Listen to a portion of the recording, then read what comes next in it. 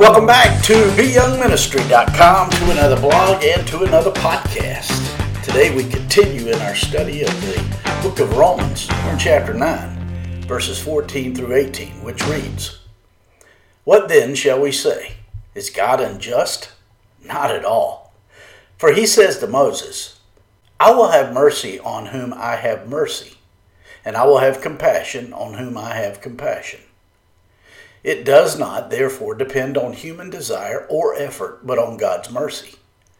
For Scripture says to Pharaoh, I raised you up for this very purpose, that I might display my power in you, and that my name might be proclaimed in all the earth.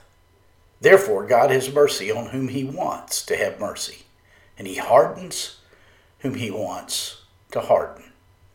That's Romans chapter 9, verses 14 through 18. Today we continue our study of Romans chapter 9, wherein the Apostle Paul chronicles Israel's past relationship with the God of the Bible.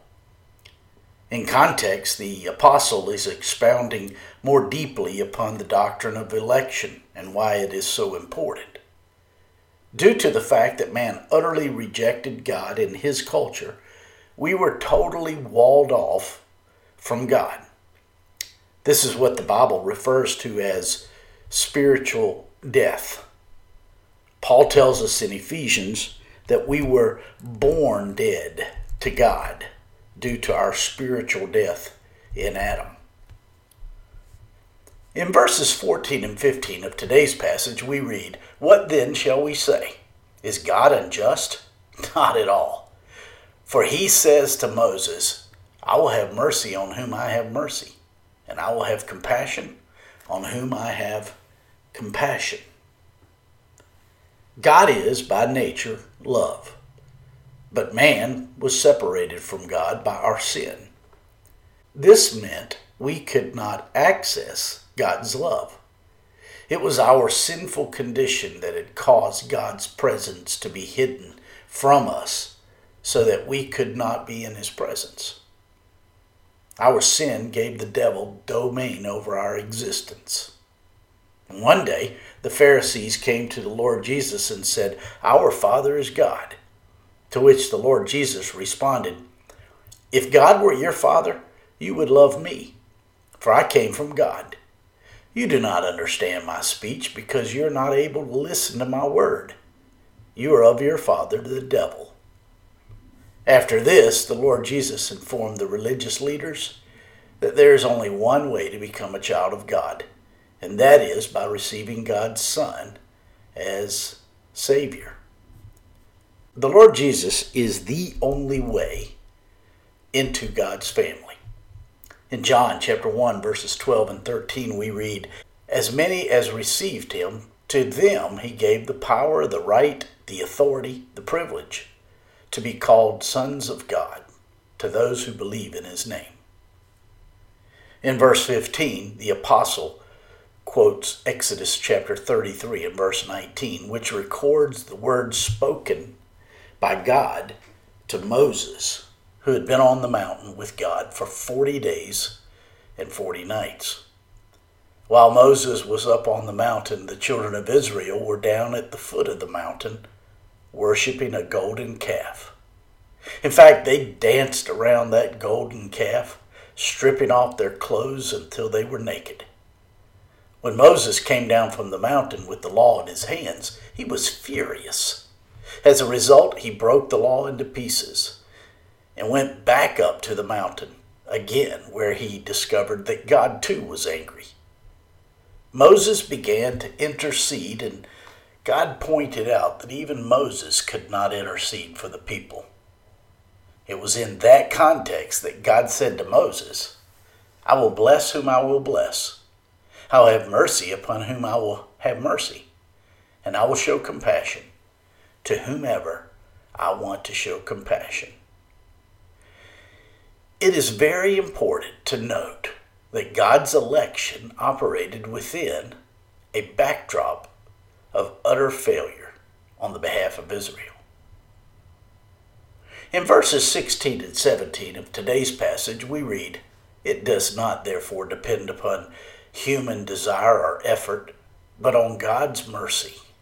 For Scripture says to Pharaoh, I raised you up for this very purpose, that I might display my power in you, and that my name might be proclaimed in all the earth.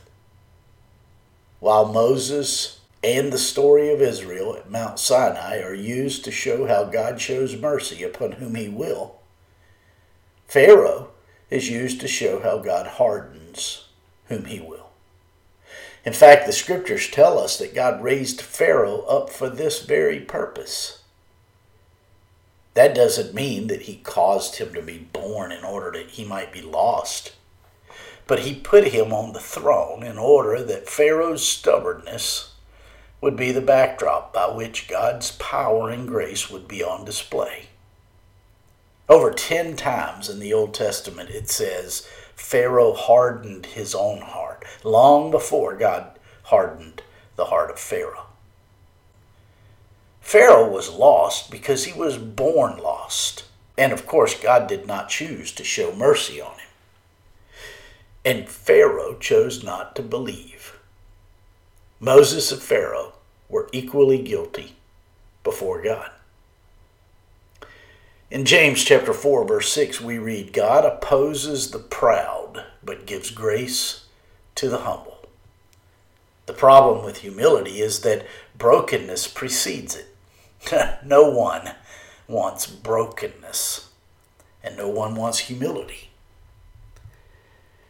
This is why many do not come to faith in the Lord Jesus.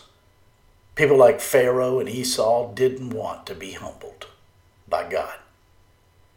And yet, it was a necessity. In verse 18 of today's passage, we read, Therefore God has mercy on whom he wants to have mercy, and he hardens whom he wants to harden. God's mercy and compassion are not rights that anyone deserves. These are favors graciously bestowed upon the willing by God. This is why God can show mercy to whomever he pleases. God did not create hell for any human, but he lets rebellious man go there if he so chooses. Anyone who wants nothing to do with God on this earth and pushes God away, God will allow that. It would be cruel if someone wanted nothing to do with God and God made them come into heaven. God makes a sovereign, independent choice to show mercy, to be compassionate on whomever he wills. God's not willing, the Bible says, that any should perish, but that all should come to repentance. And the question is, do you believe? My friends, I trust this blog and this podcast are helping you in your walk with the Lord. If I can be of further assistance to you, shoot me an email at beyoungministry@gmail.com. Hey, have a great day.